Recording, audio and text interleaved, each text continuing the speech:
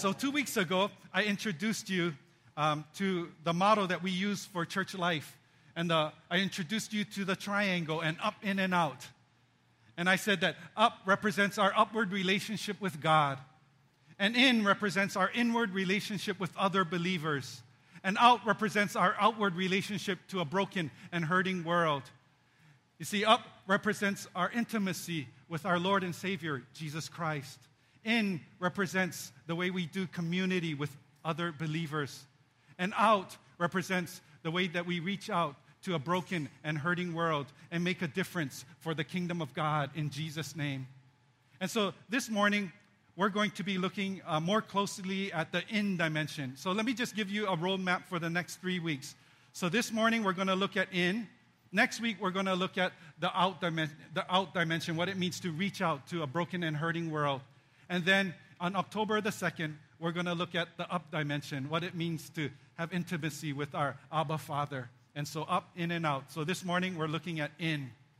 Okay, so how many of you tune into Hawaii News Now for your local news? Anybody here? Hawaii News Now, yeah?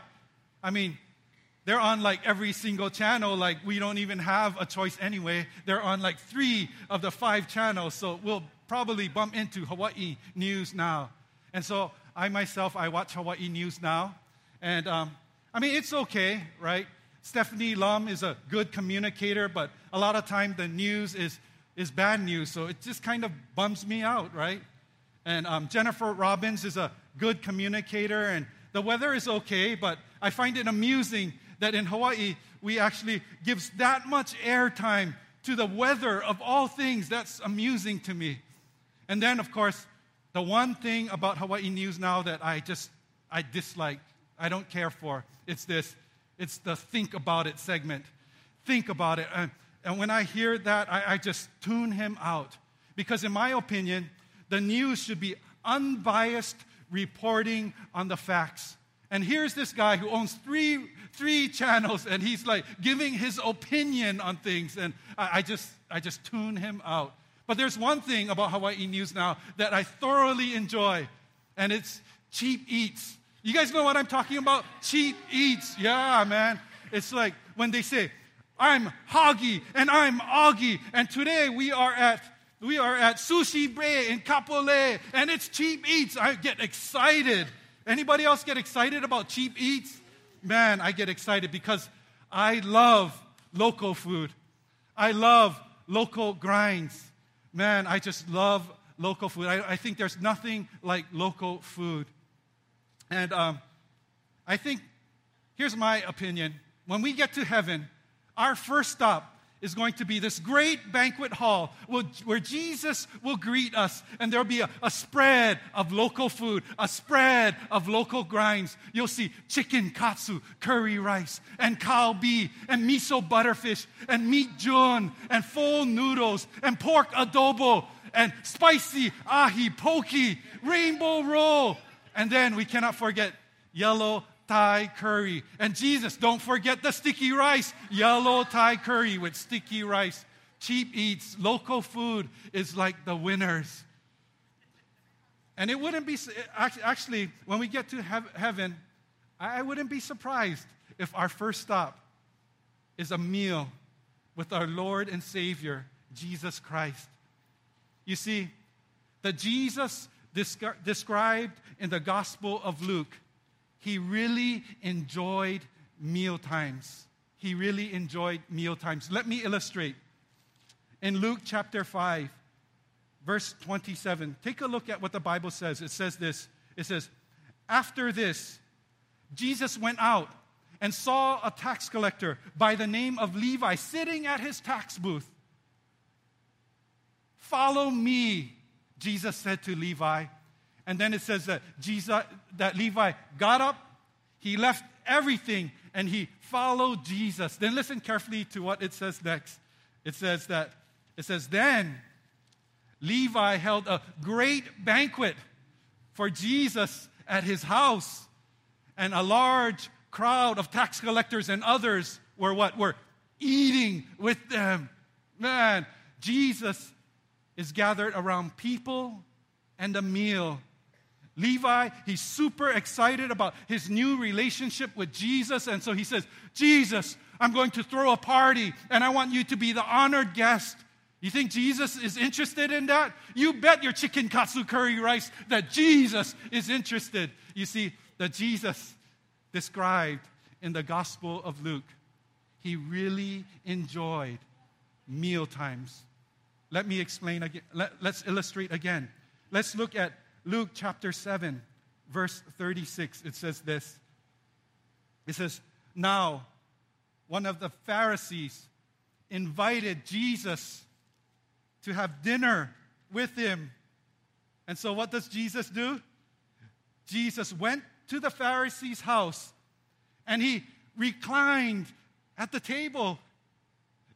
This Pharisee says, hey, Jesus, man, we're cooking up some ono, local kind grinds, and we would love to invite you over for dinner. And Jesus says, local kind grinds, shoots. And so Jesus reclines at the table.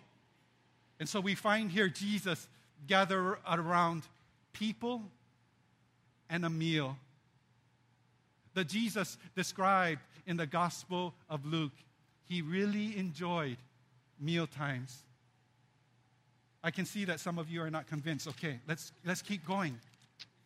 Okay, take a look at Luke chapter 10, verse 38. Take a look at what it says here. It says, and Jesus and his disciples were on their way. And then Jesus came to a village where a woman named Martha lived. And Martha opened her home to Jesus. And so here we have the disciples and Jesus. They're on the road. And they come to this town. And in this town is where Martha and Mary live. And Martha, she's busy preparing a meal. And then so she invites Jesus over. She says, Jesus, I'm preparing a meal. Would you like to come over to our home? And Jesus is like, what? Local kind grinds? Shoots! And Jesus rushes over. You see, we find here again Jesus around people and a meal. The Jesus described in the Gospel of Luke, he really enjoyed meal times. You guys still look skeptical. That's okay. Let's keep going. Luke chapter 11. Take a look at verse 37. It says this. It says, when Jesus had finished speaking, a Pharisee invited Jesus to what? To eat with him. So what does Jesus do? He went in and he reclined at the table. Here a Pharisee says, hey, we're cooking up some ono local grinds. We'd love for you to come over. And Jesus says, shoot! And he actually reclines at the table. He takes his place at the table. Jesus is gathered always around people and a meal. The Jesus described in the Gospel of Luke, he really, really, really enjoyed meal times. Take a look at Luke chapter 14, verse 1. It says this. It says, one Sabbath, when Jesus went to what? To eat in the house of a prominent Pharisee, he was being carefully watched. Again, we find Jesus here gathered around people and a meal. And then how about the parables that Jesus, he shares these three parables in Luke chapter 15. In Luke chapter 15, there's the parable of the lost sheep. And at the end of the parable, Jesus says, lost sheep found, rejoice, let's party, let's eat. And then the parable of the lost coin. At the end of the parable of the lost coin, Jesus says, lost coin found, rejoice, let's party, let's eat. And of course, we know about the parable of the lost son, the prodigal son. Prodigal son comes home. And Jesus says what? He says, rejoice. Let's celebrate. Let's eat. See, the Jesus described in the Gospel of Luke really enjoyed meal times. But there's more to it than that. There's more to it than that. We make light of Jesus' attraction to food here.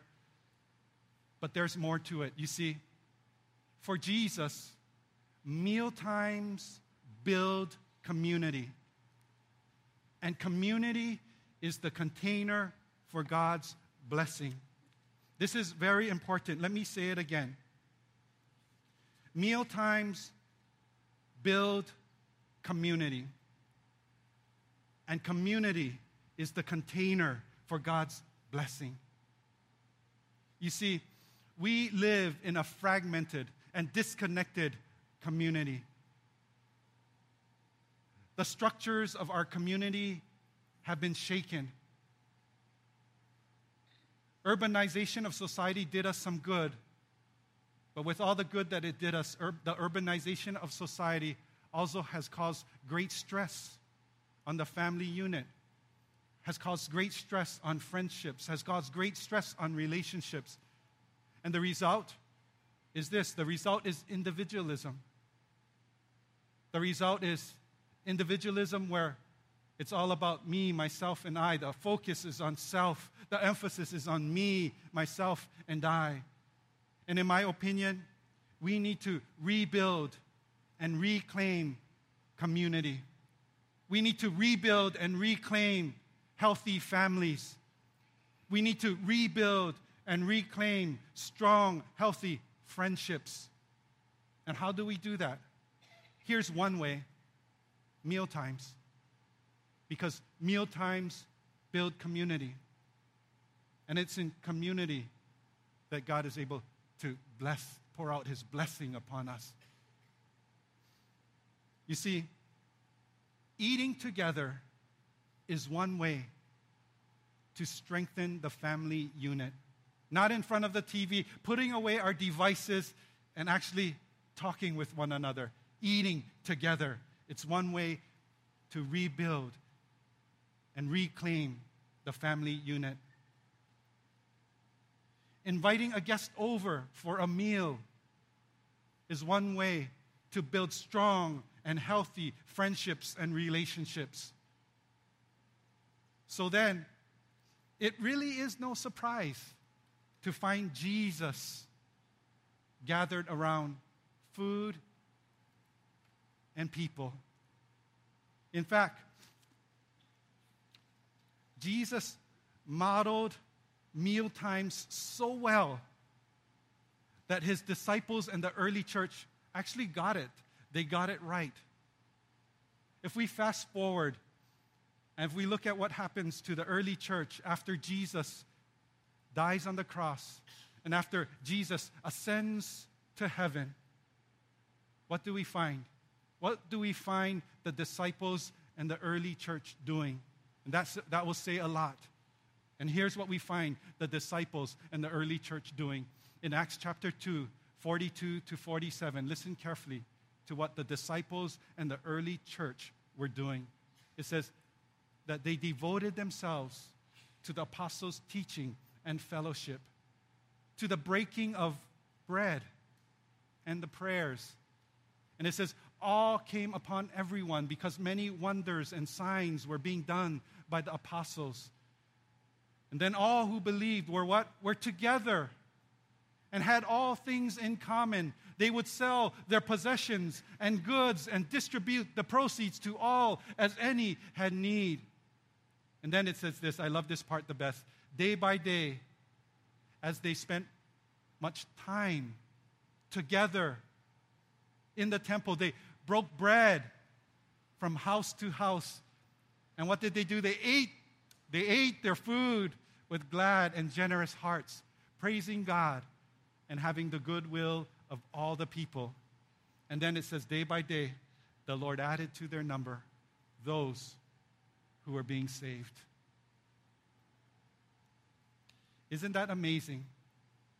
The disciples and the early church were doing what they saw Jesus doing. The disciples and the early church were gathered around people and a meal. I would love and I would be totally stoked if our church looked something like the Acts 2, 42 to 47 church. Man, that would be so amazing. In the classic movie, The Wizard of Oz, Dorothy is on this journey, and she's on this journey to see the King of Kings. This wizard, this wizard, not the King of Kings, a wizard. And along the way, she meets some friends. She meets a scarecrow, a tin man, and a lion. And it's a long and it's a treacherous journey. And they do this journey together. And we're also on a journey. We're on a journey to see the King of Kings and the Lord of Lords. And on this journey, there will be seasons that will be treacherous and tough. And we'll need one another. We'll need one another to celebrate the joys of life as well as to weather the storms of life. We will need one another. And some of us will try to do it alone. But the Bible says don't do it. Don't do it alone. And I mentioned Ecclesiastes chapter 4 2 weeks ago, which is 2 are better than 1, because they have a good reward for their labor. For if they should fall, one will lift up his companion. But woe to him who is alone when he falls, for he has no one to lift him up. We need one another. And so, my hope is that we'll make some strides toward looking like an Acts 2:42-47 church, where genuine love and concern for others is at the heart, is at the core, is at the center of these relationships, where they gathered often in each other's homes, where they shared meals together, where they worshiped together and prayed together and studied the scriptures together, where they encouraged one another. As we move into our second month as a church family, I'd like to intentionally focus on moving in this direction. And to facilitate that, we're going to be starting some Ohana groups in the next couple of weeks. And I'd like to encourage everyone to try out an Ohana group. And so what's an Ohana group? It's a small group of about 3 to 8, 9, 10 people that gather, and it's usually in a home. And we're going to experiment with gathering maybe once every 2 weeks. And it'll be for about an hour and a half. And so what can you expect? What will you be doing in this hour and a half? Well, one thing that you'll be doing for sure is this. You'll be eating. You'll be eating local Ono grinds. And most likely, it'll be a potluck where every family will bring something to bless others. And then what will we do with the rest of our time? We'll probably talk about the sermon and how it might apply to our lives. We'll go deeper and study the scriptures. We'll pray with one another. We'll encourage one another. If there's one thing that I would love to encourage you to participate in outside of Sundays, it would be this. It would be a small group. When I first accepted Christ in 1993, the first thing that I did was I joined a small group. And I can probably honestly say that if I did not join that small group, I might have not been a follower of Jesus Christ. That's how important I think that small group was to my walk. You see, I really believe, I'm a firm believer that it's in small groups where vital relationships are built, where you'll receive encouragement and support along the journey, and where you will receive the most spiritual growth. This is where growth in the Lord happens. People ask, how do I grow in the Lord? Here's one way, Ohana groups. So in your bulletins is this half sheet, and it says Ohana groups at the top. I'd like for you to take it out, and I'd like to encourage you to fill it out. Then once you're done filling it out, we have some pens back there. You can fill it out after service or during service. And once you fill it out, feel free to just drop it off in one of the baskets back there or in the tithe basket when we collect our tithes and offerings. And we'll just kind of gather all your responses. And then we'll get back to you, and we'll see if we can't start some vital small groups, some vital Ohana groups, because we need community. We need one another. The end dimension, living in community with others. So vital. Amen.